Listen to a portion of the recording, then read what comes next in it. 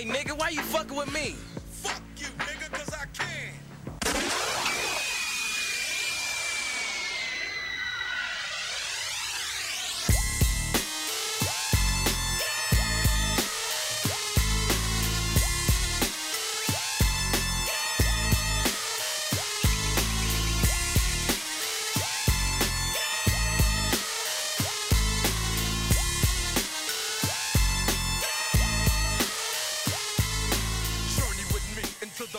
Brah, brah, brah, brah. Welcome back to the Big Talk Podcast with Chris and Greg. Brah, buh, buh.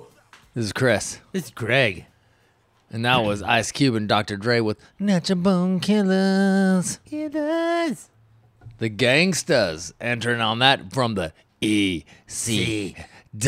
Oh my God.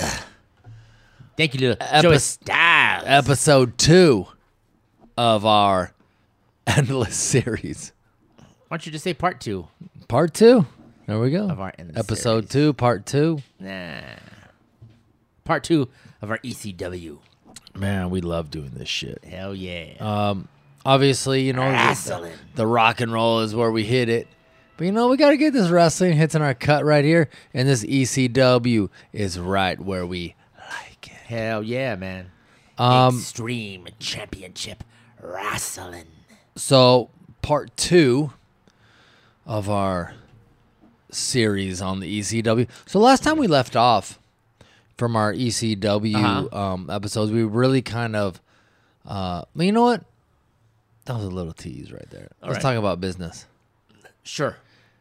Big Talk CG.podcast on Instagram and Twitter. That's Big Talk CG.podcast. Big Talk CG at gmail.com. Get it. And at Big Talk CG on Twitter. Yeah. Elon's us. on the fucking moon right now, dude. Do you see him? Every night I look up, I see him and I go, Elon, my moon master. He's the moon master, dude. Moon Master. The moon master. Anyways, last time, you know, we left off talking about the ECW. We really left off with, you know, Shane Douglas throwing down the NWA title and proclaiming himself the ECW World's Heavyweight Champion.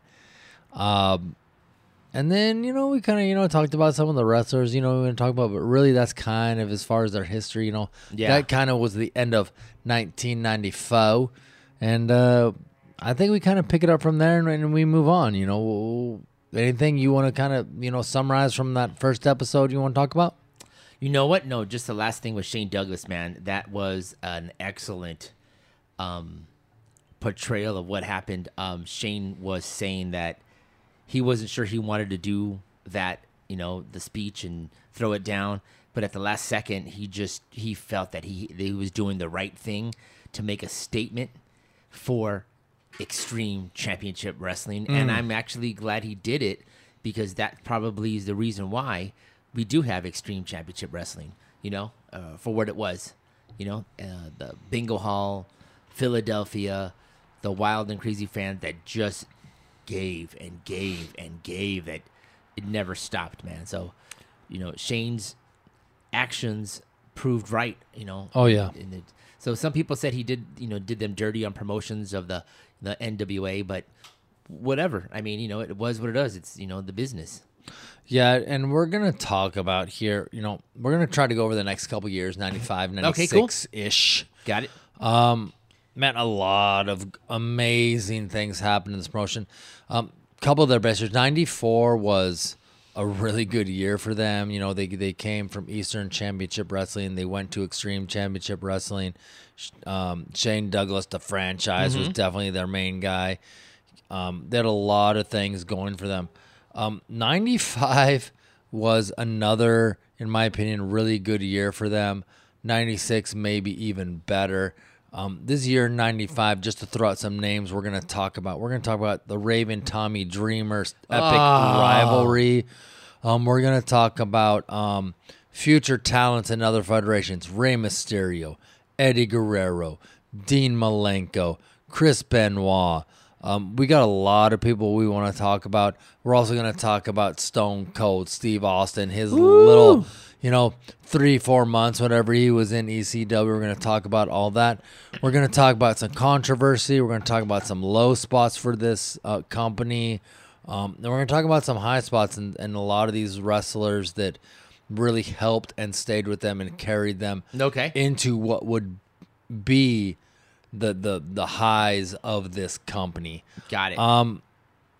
It really, ECW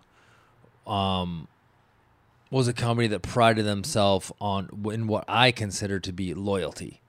They had a lot of people that were loyal because everybody knows the stories about Paul Heyman. Yeah. He wasn't always able to pay. He wasn't always able to follow through, but he really did take care of the people loyal to him.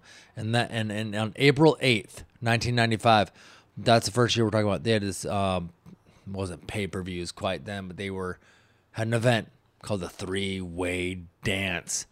Now this was the event, as everybody knows, where Sabu was a no-show. This was the event where Sabu, who was one of the mainstays in the early days of ECW, the High Flyers really portrayed that extreme, that they were looking for, extreme wrestling style. He had signed conflicting dates. New Japan Wrestling and with ECW on the same day. Oh, okay. His original plan, I don't know how you do this, was to wrestle the event in Japan, take a plane, and fly all the way to Philadelphia and wrestle in Philadelphia, which obviously was not going to happen.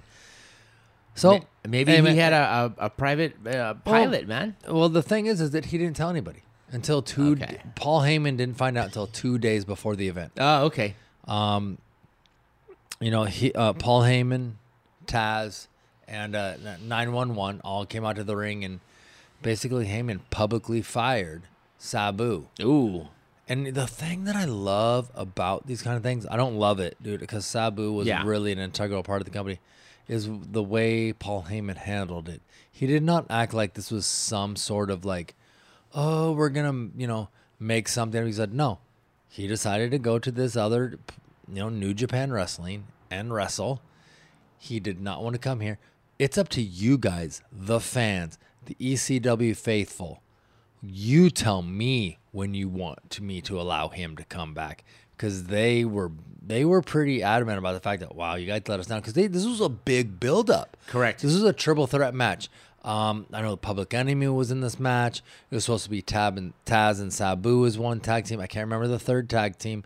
They actually last minute were able to get Rick Steiner to fill in for Sabu, but it was really 2 days before is when they found out. Yeah. And man, can only imagine, the letdown, the crowd, the letdown in the promotion when one of your main guys just all of a sudden just like no shows. Dude, it's incredible. It's amazing. I don't know. Right. He does end up coming back, guys. He does end up coming back. Spoiler alert. Some other things, dude. Another couple of these big events, that they had. April 15th, 1995. Oh. This was an infamous time. Terry Funk, who was one of the veterans of ECW, and I don't think we talked about him enough in our first episode, but he was one of those guys that was a good enough wrestler. You all right, dude?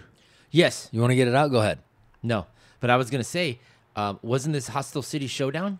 Like the pay-per-view? No, it was called Triple Threat. It was called Three-Way Dance. We're still at Three-Way Dance. It was called Three-Way Dance. On April 15th, 1995. April 8th. Oh, okay. I'm sorry. April 8th, 1995, Three-Way Dance. Yes. April 15th. Is there anything else you want to talk about? No, go ahead. April 15th, 1995. Now, a lot of people know about this kind of thing that happened from not the very beginning, but really after ECW became Extreme. One of their mainstays was Mick Foley. This was the day, April 15th, 1995, where he went from being that extreme elbows off the top rope onto the floor, bang bang Cactus Jack kind of guy to being the technical wrestler, non-violent. This was the Kane Dewey sign day. Oh, okay. For those of you guys that don't know, there was a guy that was always in the crowd, the sign guy. Yeah. He had a sign said Kane Dewey, and Mick Foley's son, his name is Dewey. That was the time where there was the guy in Philippines who got caned. They also had the Sandman who was caning everybody. Kane Dewey. Mick Foley took exception to this. Cactus Jack took exception to this. He did not like it. He just took that and made it like, okay, you guys want me to be extreme? You want me to do that? No, I'm going to go the other way. I'm going to become a technical mat wrestler. I'm going to show you what you can do. And surprisingly, he did a really, really good job of it. And his matches would maybe have like 3 holds because it was like 5 minutes in one hold. Then something would happen, 5 minutes, and that's all he would do, dude. It was great, dude. I thought it was a great storyline, and that went on the whole year. That is a great storyline on that, man. Damn. That was good, and it really carried on for a while, for almost the whole year. He obviously aligned with Raven, and Raven tried to get him to go to Extreme, and but man, Cactus Jack really stuck to his guns with the I'm not going to be violent kind of thing. Dude, it was great. I mean, that's good with there because everybody is doing the violent stuff, and they're like, you know what? I'm going to flip the script and not do this stuff, and then see how far. It was a good gimmick on that part, dude. That was killer, man. That was fucking good. This year had a lot of, and I got to be honest with you, my notes here are all over the place. So I'm kind of scrolling, trying to figure out, dude, this year for me was one of the unfortunately for their promotion, the ECW, they had some of their best wrestlers, but they also lost a lot of the wrestlers, including the ones that were the best. We're talking about the Rey Mysterio, Juventud Guerrero, Malenko, Guerrero, and Chris Benoit. So let's go ahead and just kind of, we may not go in an exact, synchronized date kind of thing, but, I'm going to go through some important matches. I'm going to go through some important events, things that I think are important for us to talk about. That same day, that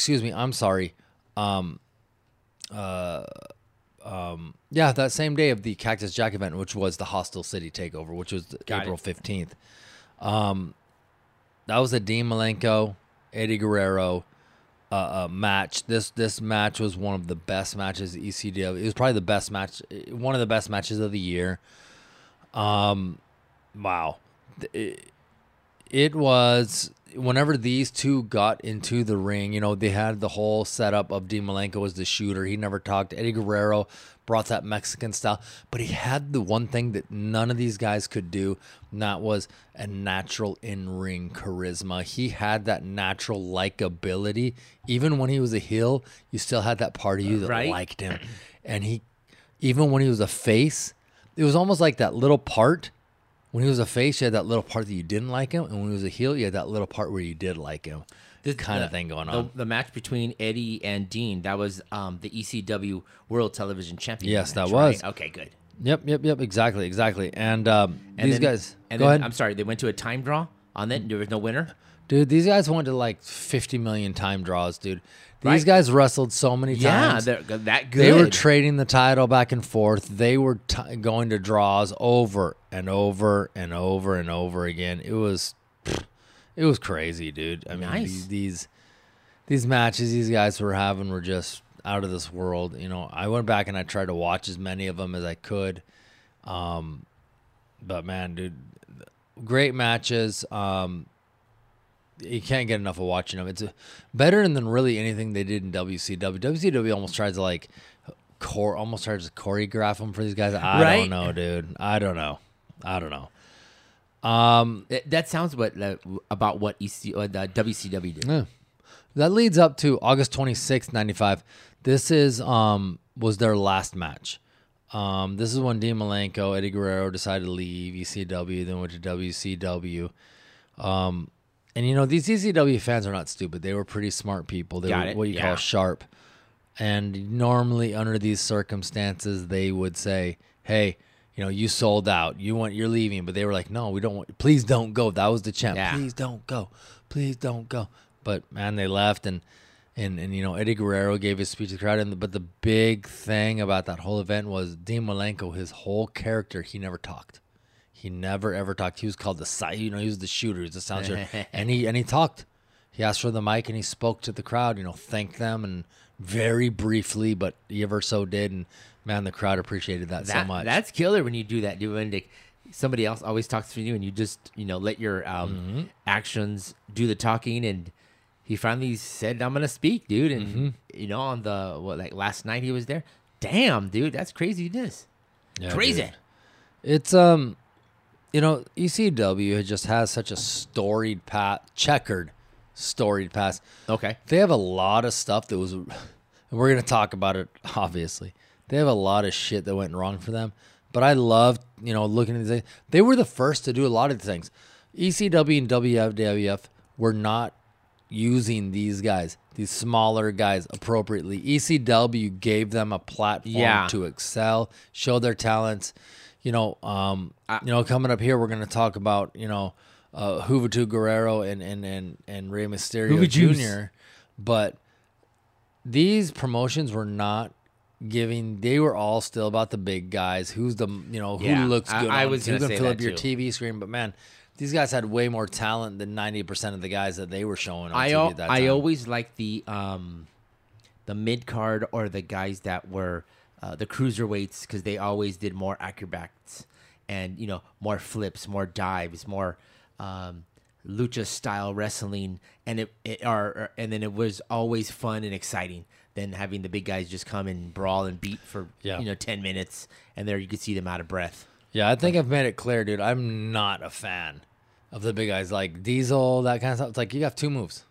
You have two moves, dude. The Giant, what do you? Yeah. Even, and I'm gonna say it until the day I die. The Undertaker. How many moves did that guy have? 72. Come on. He wasn't. It was the aura of him in the ring. 72. In the ring as a wrestler. If we're honest with ourselves, he wasn't the greatest. It was just an aura and his image and the fact that he was the. Okay, are you done with that, dude? Because Anyways. Undertaker rules against us. Get back to ECW. Stop talking about WWE. Let's talk about Psychosis. Or excuse me. Yeah. The luchadors? Yeah. Yeah, there you go, man. Talk to him. Let's talk about it, dude. Psychosis, Rey Mysterio Jr. I don't know what's going on here, dude. But, man, Rey Mysterio looked like he was 14 years old. Right? Look, and I gotta be honest. I think I've been saying Juventud Guerrero all the time, but I meant Psychosis, and I'm so sorry. You guys have probably called me out on that by now. It was Psychosis, Rey Mysterio Jr., not Juventud Guerrero. Sorry, guys. So Psychosis, Rey Mysterio Jr., Gangster's Paradise, September 16th, 95. Man, great match. These guys used to have a lot of best out of three falls kind of things. A lot of that kind of going. This was not their first, or this was, I believe, their first match they had together. It was not their last. They went even brought it up another step, if I remember correctly, the November to Remember. Man, these guys were the first introduction of lucha libre style wrestling to any sort of mainstream, as small as it was, U.S. television audience. And I'm going to tell you this, dude. I've gone back. You can go to the Peacock, and you can watch all of these matches, guys. And you need to, if you're a fan of this podcast, if you're a fan of wrestling, if you're a fan of the ECW, go back and watch these matches. Dude, they are killer. Oh, definitely. They are so good. And the matches they had later were even better because they understood what was going on. Okay, let's take our lucha style. Let's adapt it to this ECW style. Dude, then they took it up a whole. They dialed it from like 10 to 20. And it was so good. They were all over the place. And it was, everybody knows, Rey Mysterio ended up being, WWE champion. He ended up being at the heights.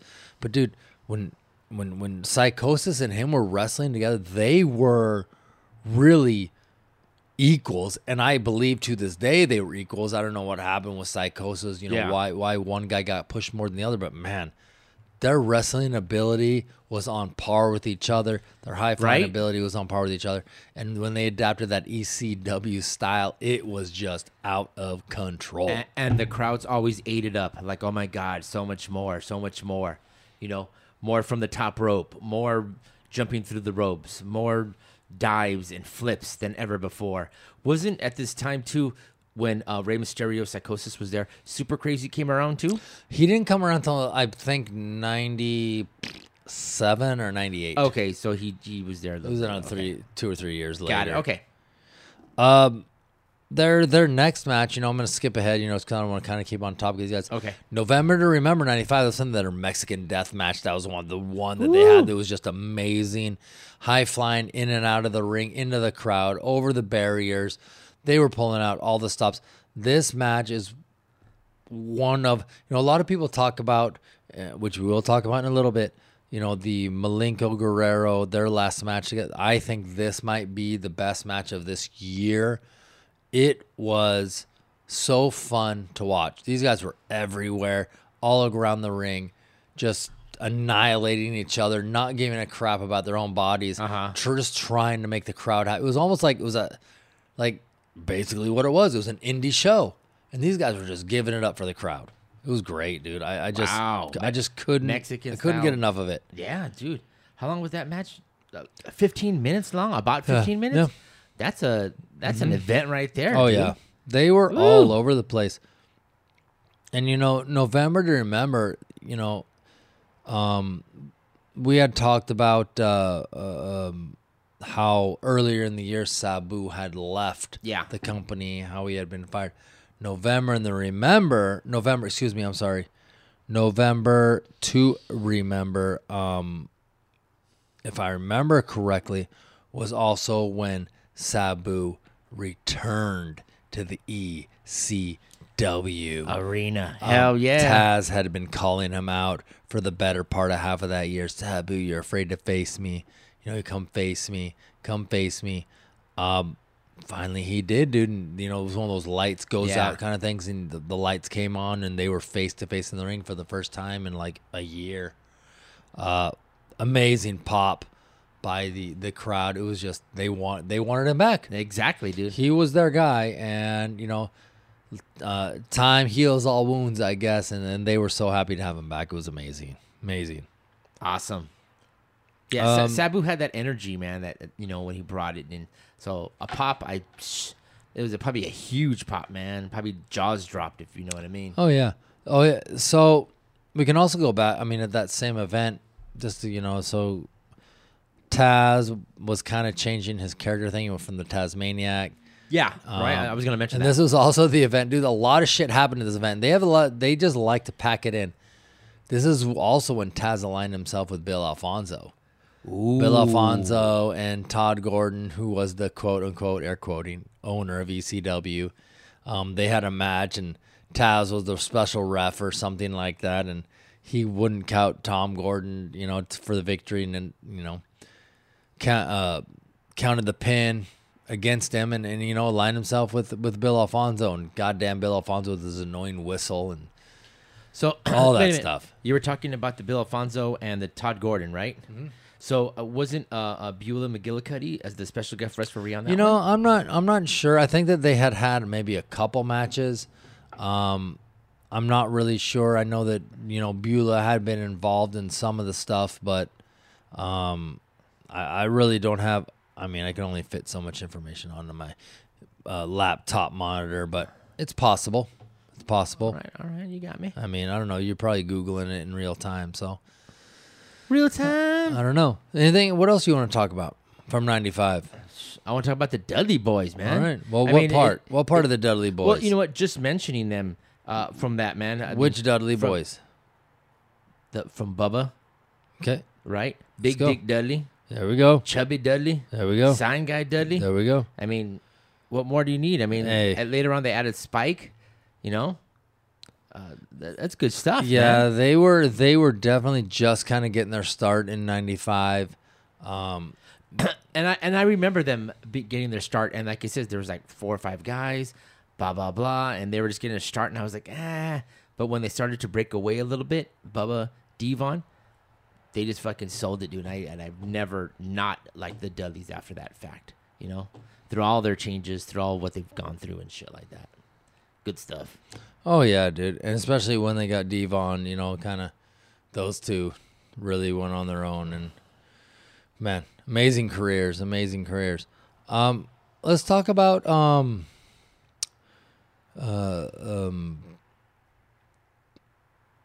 Eddie Guerrero and Malenko's final match. Okay. Man, they best out of 3 falls, draw, and man, this was an amazing match. This was one of those things that nobody wanted them to leave. Nobody wanted them Right? to go to WCW. Amazing, dude. This is one of the. I mean, they had a lot of matches, but this was really a match that defined their tenure in ECW. What do you think? You know, I agree with that. But, I mean, you know, as a small promotion of ECW, what they wrestle once a week. When you're with WCW and the money starts coming in, you're wrestling 2-3 times a week, TV time. So what can you say? It's like, hey, you know what?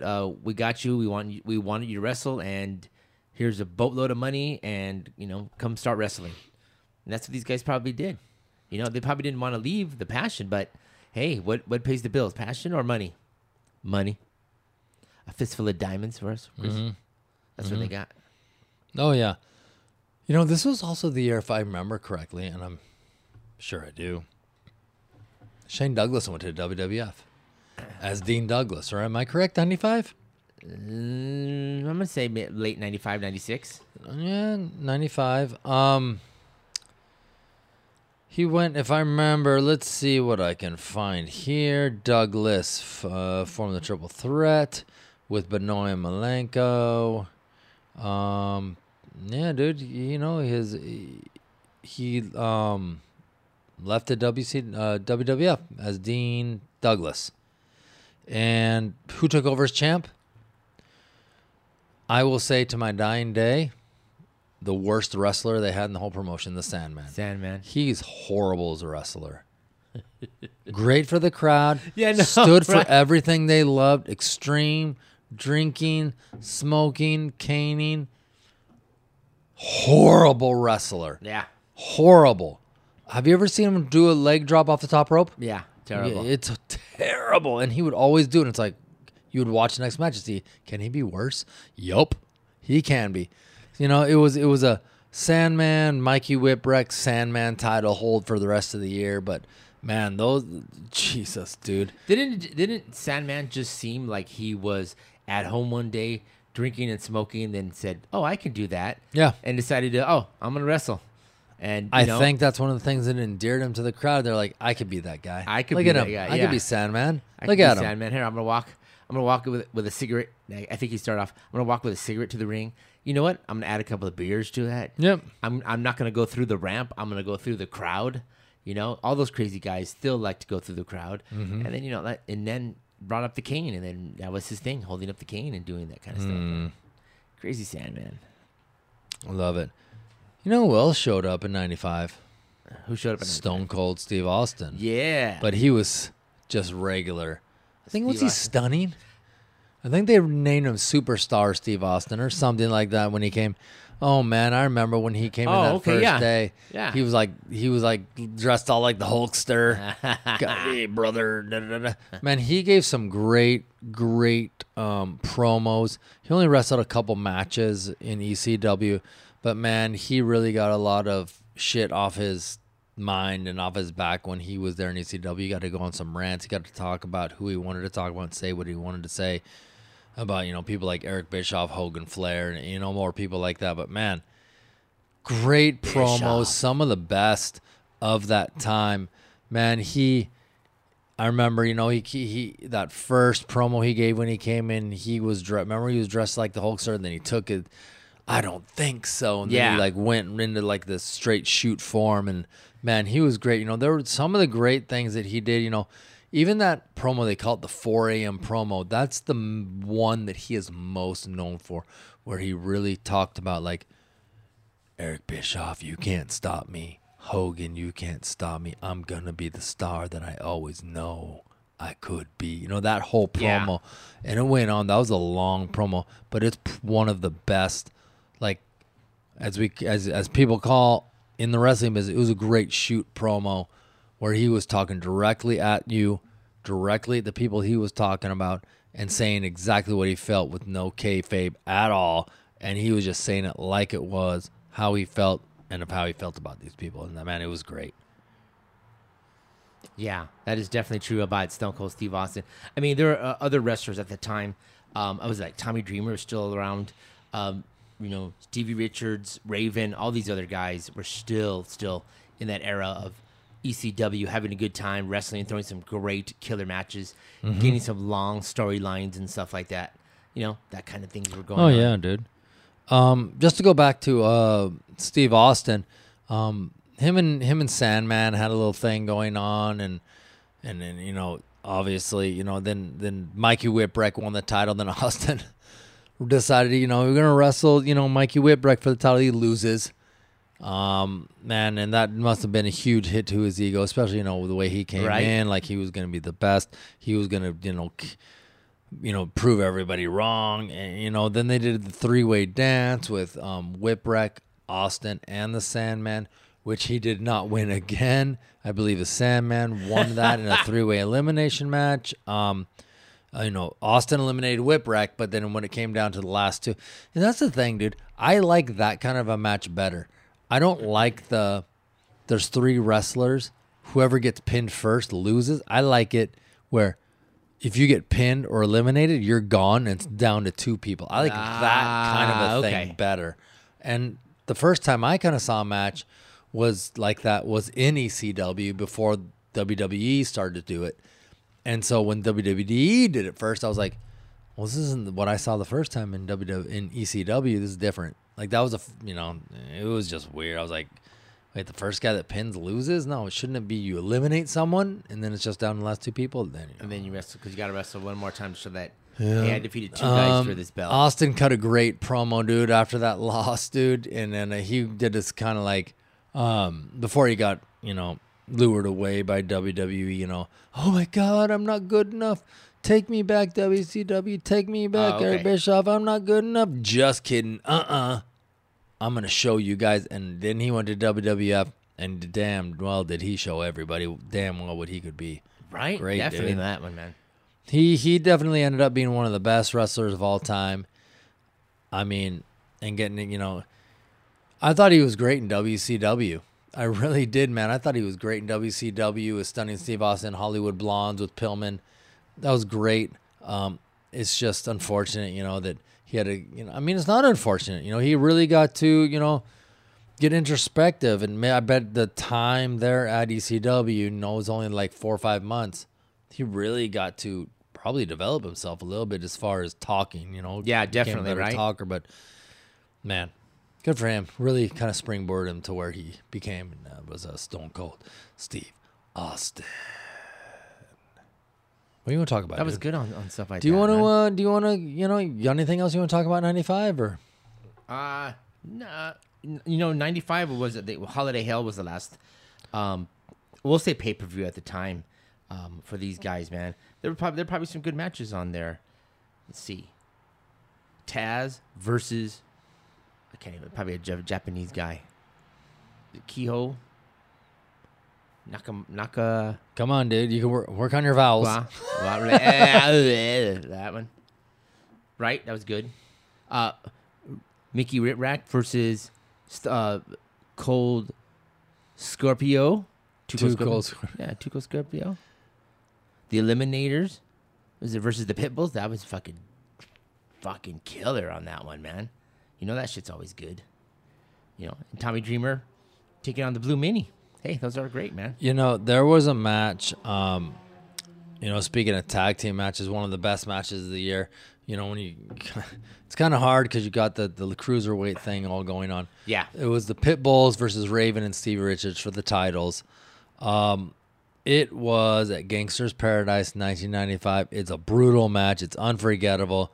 So many elements that really encompassed ECW. Basically everybody was bleeding. Everybody went through tables. Everybody was getting power bombed. It was just out of control. There was interference by the Dudleys, interference by Tommy Dreamer, interference by Francine, interference by Beulah, Alfonso, Tom. I mean, it was one of these things that was just out of control. It doesn't even matter who won this match. I believe it was the Pit Bulls. Oh no, it was Raven and Stevie Richards, I believe, took the titles. Man, it just out of control match. Wow. I actually haven't watched this match in a while. I kind of skipped around. I missed this Right? one. We want to just go back to check it out. It is, one of the ones I remember watching. You just got to go back and we got to, refresh ourselves, I guess. Let's move on to 96. Got it. 90s. Before you go 96, I want to talk about that as the Holiday Hell. Sabu versus Cactus Jack in the Olympic rules match. How fucking killer is that? We were talking about Cactus Jack not being violent. In an Olympic rules, there's no violence. So you got to pin the guy or make him submit. Mm-hmm. That really took a lot away from Sabu because that's all he did. All right, 96. 96, dude. What a year. What a year for the ECW. Right. One of their best years. They lost a lot of talent the year before. Considering, they lost, Malenko. They lost Guerrero. They lost the franchise. They were really pushing Taz. They also got the debut of Jericho. Good matches between Rey Mysterio and Juventud Guerrero kind of came in. The whole Shane Douglas when he came back versus Pitbull won the whole neck incident. Raven, Sandman, Tommy Dreamer, a bunch of stuff, a bunch of controversy, a bunch of shit that almost put them out of business. And one of the biggest debuts they had was right at the beginning of the year, and that was the Rob Van Dam at House Party 96 on January 5th. Let's talk about it. Go ahead. I want to mention something to you. When you talked about Shane Douglas and was that Gary Wolf? Yeah, Pitbull won. Pitbull won. Still to this day, Gary Wolf says that Shane didn't do it correctly. I don't know if it was a powerbomb. He still didn't do the move correctly. And then Shane, on the other hand, says, no, dude, I kept on telling him what I'm going to do. Make sure you lie flat, or when you hit the mat, you have your legs up, blah, blah, blah. And then something went wrong and he messed up his neck. And still today, they blame each other. Now, I told him this. No, he told him that. You told me this. You told me that. I remember reading that and thinking, fuck, man, these guys are, of course, they don't want to hurt each other. They want it to look like we're hurting each other, but don't actually want to do it. But, when someone gets hurt, it stinks a lot. Oh, yeah, dude. And I got a bunch of stuff. We can talk about that because that kind of happened towards the second half of the year, if I remember correctly. We got a lot of stuff we're going to bring up, especially we're going to talk about that because that was a huge storyline for them. That storyline had so much heat that they basically had to be escorted out by security just to get out of the ring, and Francine, the franchise. Man, this year was packed full of a lot of stuff. A lot of people say this is one of their best years in ECW. This was the debut of Rob Van Dam, January 5th at House Party, 96. He wrestled, I believe it was Axel Rotten. Yeah. He got the win, and he just went from there, man. It was great, dude. I just actually watched that match today. Went back and watched it. It was okay. It wasn't the Rob Van Dam that we all know and love, but it was glimpses of what he would become. Also, in that same, I guess, quote-unquote pay-per-view, because they hadn't had a pay-per-view yet, not until 97, was the last match of the Public Enemy. They went to WCW. And it's kind of funny because the crowd, the last time people left, chanted, "Don't go." Right. For them, they chanted, "You'll be back." So they told him, "Hey, man, you guys are going to be back. don't worry. But they were gone for a while, man. They eventually, I believe, came back in the end of things. But man, they were gone for I think 4 years or something like that, man. They And just, that was a tag team street fight match, right? yeah, they returned in '99, January of '99. Welcome back. Welcome back. Welcome Yeah. back. Some matches that were important. February 7th, 96 at CyberSlam, Too Cold Scorpio versus Sabu. I mean, what do you expect more out of these guys, dude? I mean, these are two high flyers. These are two guys that are going to pull out all the stops. I'm not a huge Too Cold Scorpio fan. I'm not a huge Sabu fan. I'm not a fan of putting your body on the line like that and just be throwing yourself around just for the sake of doing it. I get it. It's ECW. I understand that. I'm more of a fan of the wrestling thing. But, dude, you put these two together, it's all over the place. Tables, outside of the ring, inside of the ring, over the guardrail, high flying. These guys are all over the place. TV title match. Wow. Right. I believe it ended in a draw. The time ran out. But, man, this is one of the best matches of that year. And It was a 30-minute match, Chris. 30-minute match, dude. 30 minutes. Yeah. And it went to a draw. Jesus Christ, dude. That's fucking wild, man. That's endurance, too. Oh, yeah. Another match that was really good was Cactus Jack versus Mikey Whipwreck. March 9th, 1996, Big Ass Extreme Bash, night 2. Man, everybody was used to seeing Jack take these huge bumps from Sting and Vader, when he became Mankind. But, man, this was it wasn't a hardcore, hardcore, let me quote it, hardcore match. But, man, Right? it really, single, this was kind of when Cactus Jack was coming to the end of his ECW run. It was the end of his career there. And, man, he, wanted to go out on a good match, which I think he did, dude, to be honest with you. Yeah, that probably was a hell of a match between those guys, yeah. man. A lot of other things happened that weren't so good for this company. Let's talk about the mass transit incident. Do you know about the mass transit incident? I'm going to say no. So, November 23rd, I know I'm fast forwarding in the year, but I kind of want to just talk about a couple things and then kind of get them out of the way. One of their house shows, there was a match that was supposed to take place between the Gangstas and, God, I can't remember the other two guys, but one of them was a no-show. I believe the no-show was Axel Rotten. And, man, they found this guy to fill his space. His name was Mass Transit in the ring. That was his ring name. Although he lied to the whole, he lied to everybody. Oh, He said okay. he had wrestling experience, but Yes. he was only 17. New Jack ended up, cutting him open, and it went real deep, and he lost a bunch of blood, and got really injured, and that was ended in lawsuits and all these kind of things. But it ended up being okay. It ended up that ECW didn't, nobody on the ECW. It's kind of like the fact that he lied about his age and he was underage, and he misinformed everybody that he shouldn't have been there in the first place. That everybody kind of one of those kind of wipe your brow kind of situations. I do remember that, Chris. I'm sorry. Yes. And I remember the kid, like he says, yeah, he said he can wrestle. Yes, said he could do this. And then when New Jack messed him up, it really was bad, and really like his cut was really deep.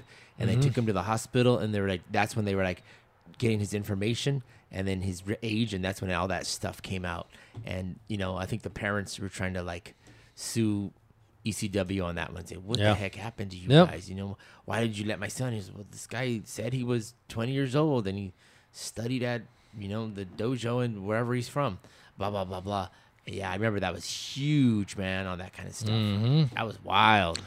And that's just showing you that what, these guys that are in there, they are professionals. They do know what they are doing, even though they're hitting themselves in the head Well- with this, hitting them, just slamming that. I do agree with you, but I think New Jack was reckless. I think Wow. I mean, let's be honest. New Jack's garbage, dude. You can say whatever you want about the gangsters. They were innovative. They came in there with the ultra violence. But New Jack, dude, I'm not a fan of his at like 0%. Okay. I never thought he was good at anything. I thought that he took everything way too personal. I thought every decision he made was about himself. I thought that he did not care about his opponent, whether or not they got hurt. He didn't care about if he got hurt, which is very reckless. And he showed that on many times. If you go back and watch, Yeah, no, I agree and on the that. injuries that he incurred on other people, Yeah. and what you hear about him, dude. I'm just not a fan, and I don't care for him at all. I don't like always turned you off on that stuff. He's turned me off. They come in like throwing their garbage can with all their weapons and all this shit, and I'm just like, nah, dude, that's cool, but I don't like you. Yeah. It's not even like I don't like you. I'm so indifferent.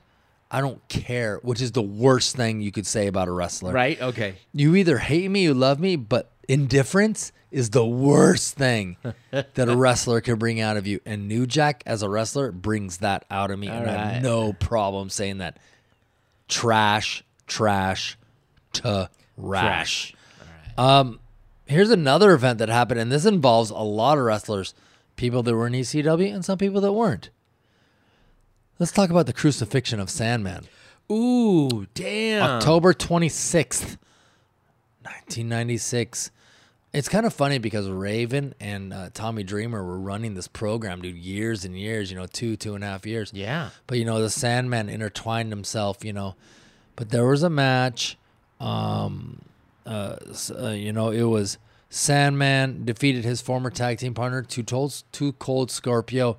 And then Raven and, his nest, they came running out. We got Stevie Richards, Blue Meanie, who debuted earlier that year, and Supernova. They came out with him, Raven, and crucified Sandman. Put him on a 2x4 cross, had him tied up to the thing, put a barbed wire crown on him, and had him leaning against hoisted him post. up.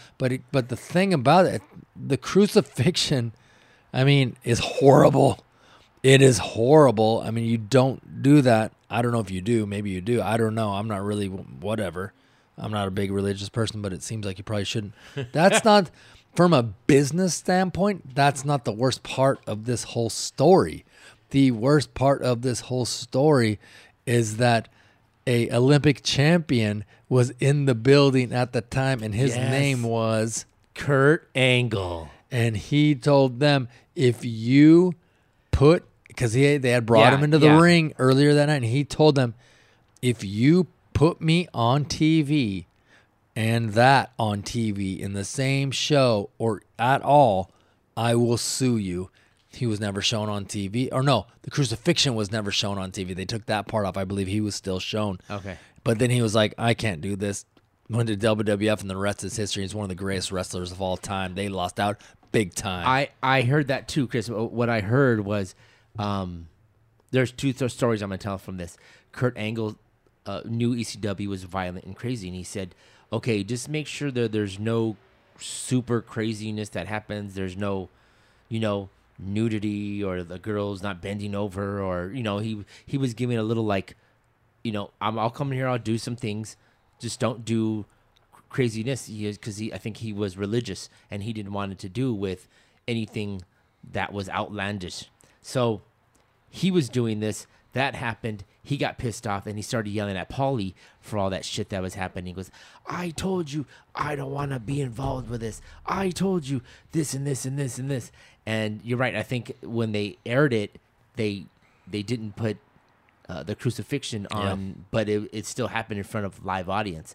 The other thing I was going to talk about, it was Joey Styles. So he brought in some of his buddies from, I guess he was at a network in New York.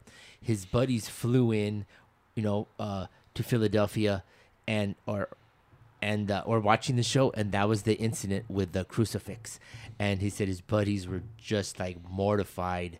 Of Well, like, here's the thing, you know, dude. this is what you left us for, Joey. Well, let me It tell you is- this, dude. I'll be honest with you. I'm not a religious person. Okay. I get how that would be offensive, but I wouldn't be offended. I'd be like, I actually thought it was kind of like lame. I was like, yeah, I get the point you guys are trying to make. You're crucifying him, and it actually isn't Jesus supposed to be your savior? He got crucified, so you're saying the Sandman's your savior, but you're doing it to torture him and brutalize him? It didn't make sense. Like, the analogy of crucifixion didn't make sense. Okay.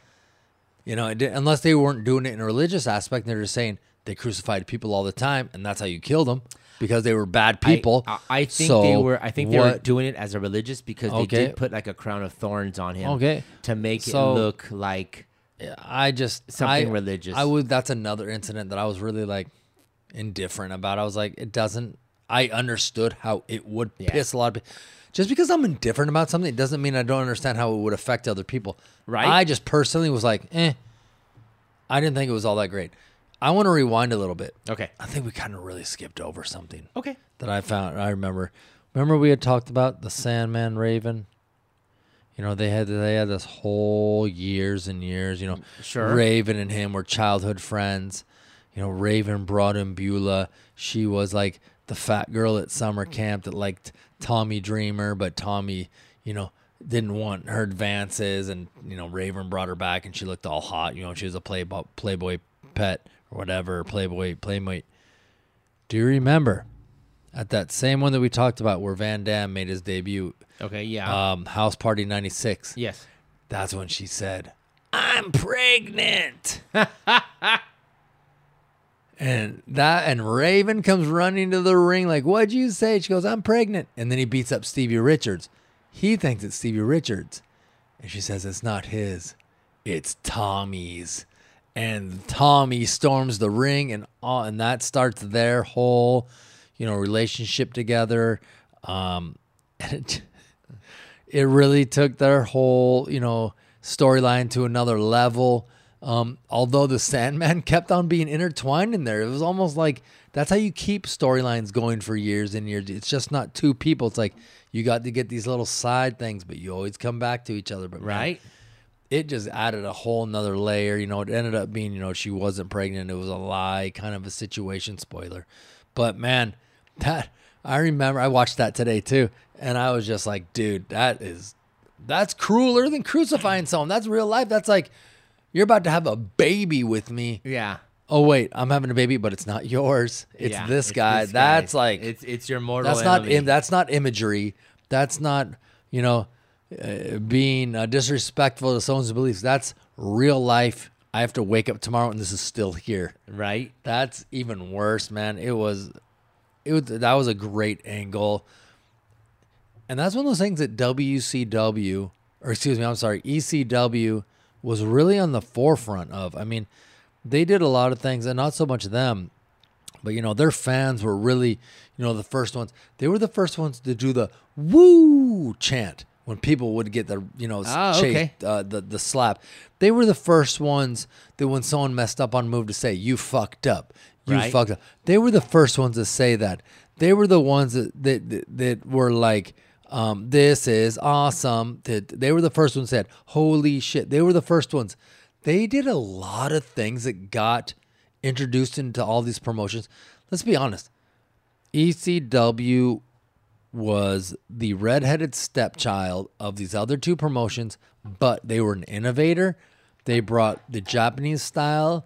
They brought the luchador Yes, style. yes. They brought the cruiserweight style. They brought the extreme style. They brought more fan interaction into it. The promos were way better than anything that was going on in the other big two. And, I mean, a lot of stuff got stolen. They were not as big as the other two, but they were at the top of their game. And they just had so many things to offer. It was great. You know, one of the things they were talking about with ECW around this time was a lot of the fans were tired of that stale, character-driven WCW, WWF guy. You know, they were tired of the custodian. They were tired of the prisoner. They were tired of the cowboy or the clown or whatever it was, you know. And they just wanted real people that got violent because it looked cool and it was a different thing for them. And then a lot of these guys that came from this era got themselves to the level of that. But it was them. The 95, 96 years of ECW definitely was like a minor league for, especially WCW. I mean, WWF only took like Austin and Mick Foley, but everybody else was getting funneled right to WCW, dude. And it was like a minor league, dude. They were taking everybody. Right. Unfortunately. Hey, do you remember, we were talking about the Raven Sandman feud. Remember Sandman? This was in 96. Raven brought in Sandman's wife and his son. Oh, yeah. Remember that? Yeah. And his son. What was his son's name? What was his son's name? It was Dewey. No, it wasn't. Yeah, and then they made Tyler, and then they made Tyler like dressed like Raven. Yeah, he wore the leather coat and he would do the Raven pose and all that stuff, and it would just kill the Sandman, dude. That took that shit to another level. That's what I don't understand. The crucifixion. We're gonna sit here and talk about it, and I'm gonna keep bringing up. That did nothing. That did nothing for anybody. Did it? But you know what did something? I'm pregnant. Bring my wife and my kid in. All these other things brought those, Raven angles more heat and stuff, and that just turned people off.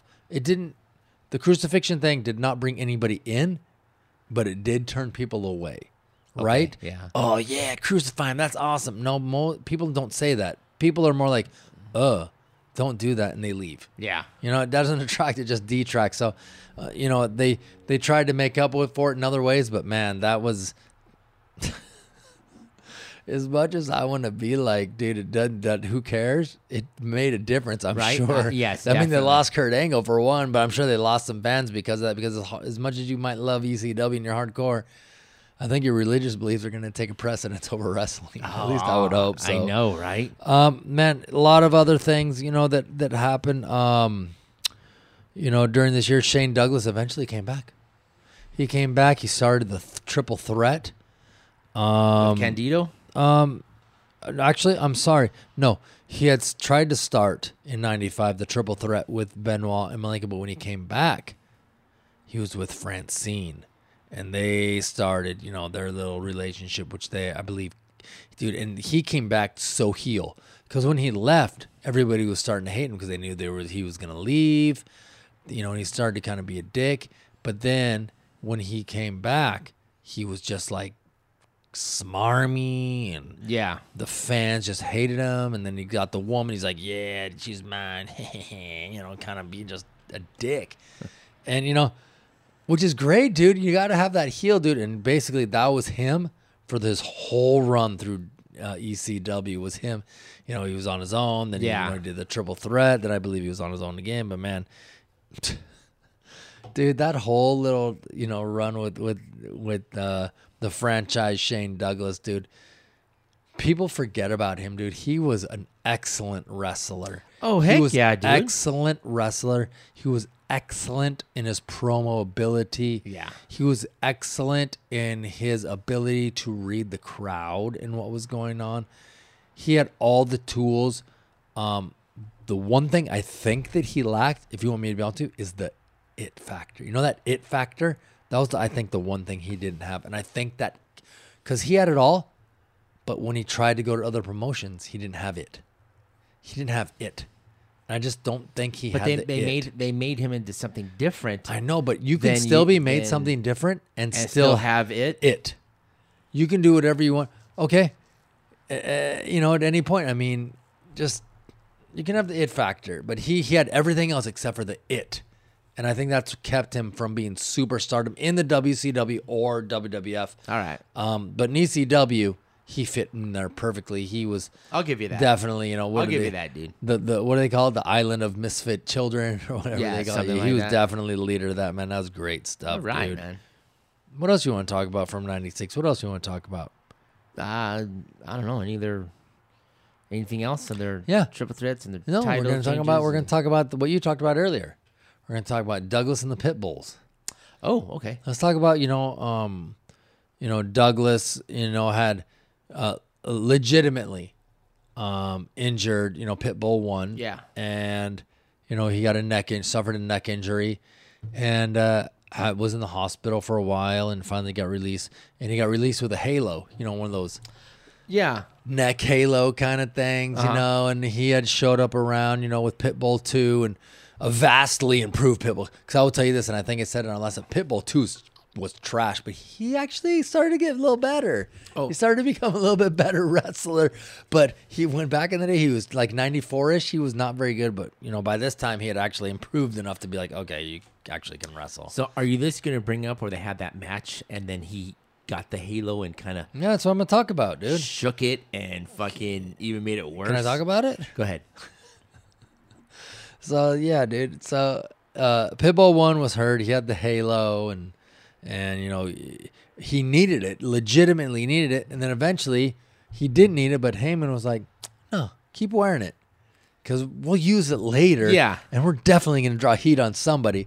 And who better to draw heat on than the guy that hurt you in the first place?" So, Shane Douglas is in the ring. He's talking. Here comes Pitbull 1. He's got his halo in there. And Shane Douglas grabs that thing and starts shaking it like it fucking owed him money, dude. And it was back and forth. It was nuts. And, he, Pitbull 2 came in, tried to help him. Shane got out. Dude, this is the incident where he got so much heat. He had to be surrounded by security, him and Francine, to get out of the building, to get out of the ring, to the back, surrounded.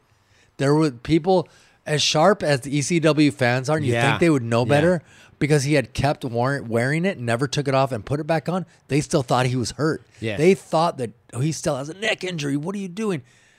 Man, they wanted to kill him. Legit murder. So I did hear about that. Shane was talking about it where when him and Francine left, they got into the car and all the people started to surround the car and shake it. And he said, Francine goes, "Yeah, I even got punched. People were punching me."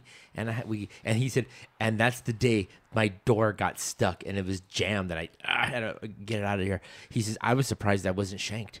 He goes, I was so with adrenaline, and we left, and he was like, he was driving a little bit and goes, "Hey, did I get shanked?" And I mean, he touched his back and he touched his chest and stuff, and goes, "Jesus Christ, that would have been the time people to go out and shank me, for that kind of stuff." Oh yeah, dude. That was wild, dude.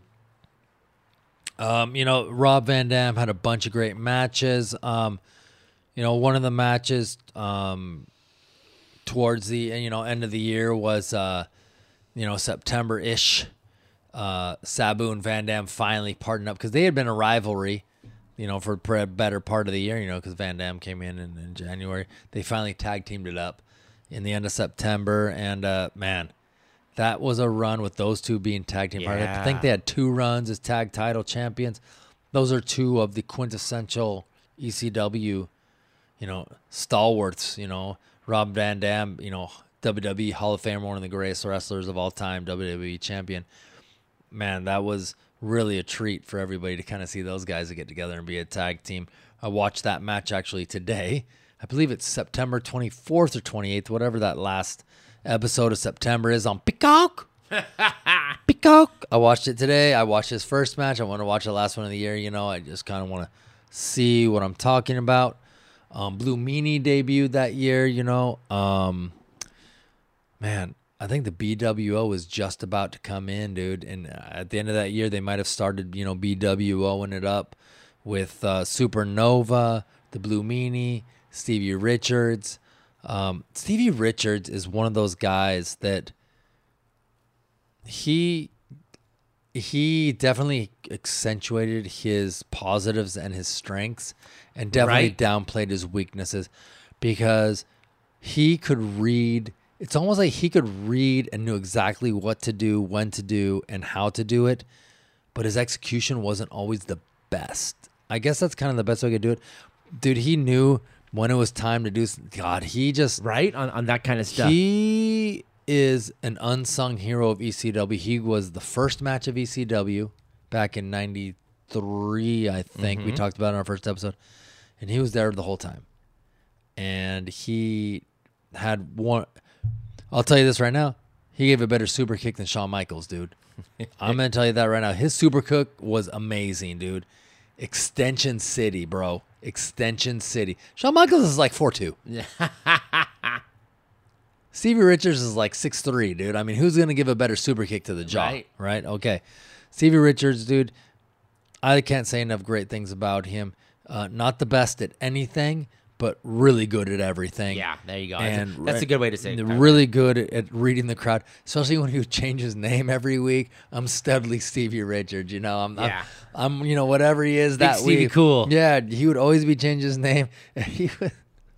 Dude, you loved hating him, but you hoped he was gonna be on. That's how much you were like. You didn't hate him, but you loved him. You wanted to see him, but you were like, oh God, I can't stand this guy.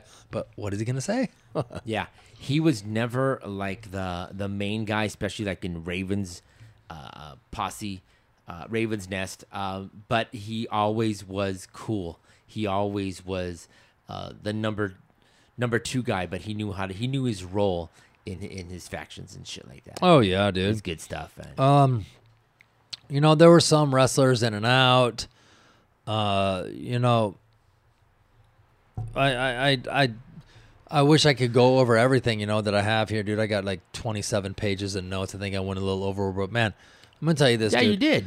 96, if you guys really want to get into ECW, that's probably one of the great years to kind of start watching, maybe the last half of 95 into 96. Man, there's a lot of stuff going on. You're going to get all the main guy. You're going to get the end of the run for, you know, the Guerreros, the Malenkos. You're going to get the beginning of the Mysterios, the Guerreros, the Psychosis. You're going to get Shane Douglas coming back, the Sabu leave, the return. Taz coming back from a broken neck, coming back at the end of 95. His run with Alfonso, Van Dam, the Sandman Raven feud, the Raven Tommy Dreamer, bringing in Sandman's fam. I mean, the I'm pregnant. There's the broken. There's so much stuff here. You know, Mick Foley leaving, Mikey Whipwreck being champion. There's so many things here, guys, that are important to the evolution of wrestling during the 90s that led up to ECW to the heights it came later on in the decade. The foundation is built in these 2 years, secondary to, you know, Shane Douglas throwing down the title, most important moment in their history. But everything else after that is just as important, and it really builds a solid foundation these 2 years, 95, 96. Enjoyed every moment I watched of the wrestling. Enjoyed every moment that I could get. I mean, the Peacock is one of the best channels on streaming. One of the best things you guys can get. Can't say enough about it. I wish I had a promo code or something, but I don't. Just subscribe to the Big Talk podcast with Chris and Greg, guys. Just follow us everywhere. That'll be enough reward. That's actually funny, man. On that kind of stuff. So are we wrapping it up on this? You one? know what, dude? I really don't think I got any more else, you know, stuff to say. You know, cool. I was so happy watching the ECW Oh heck yeah, stuff, man! dude. It was so kinda, good, that dude. kind of good stuff. All right, man. So whenever we decide to do another one, Peacock, we'll let you guys know on that one, man. All right, man. You give me some tunes. Yeah. All right. You know what? Me and Chris love wrestling. We love to watch it. We love to talk about it. Thank you, everybody, for having another great episode. Oh, wait a minute. I want to say this, Chris. This was a November to remember. Hey, can I say something else? No. Please? No. Yes. At BigTalkCG.podcast on Instagram and Twitter. BigTalkCG at gmail.com. At BigTalkCG on Twitter. It's all killer. Take it away, Greg. All right, everybody. This is Greg from Big Talk Podcast with Chris and Greg. See ya.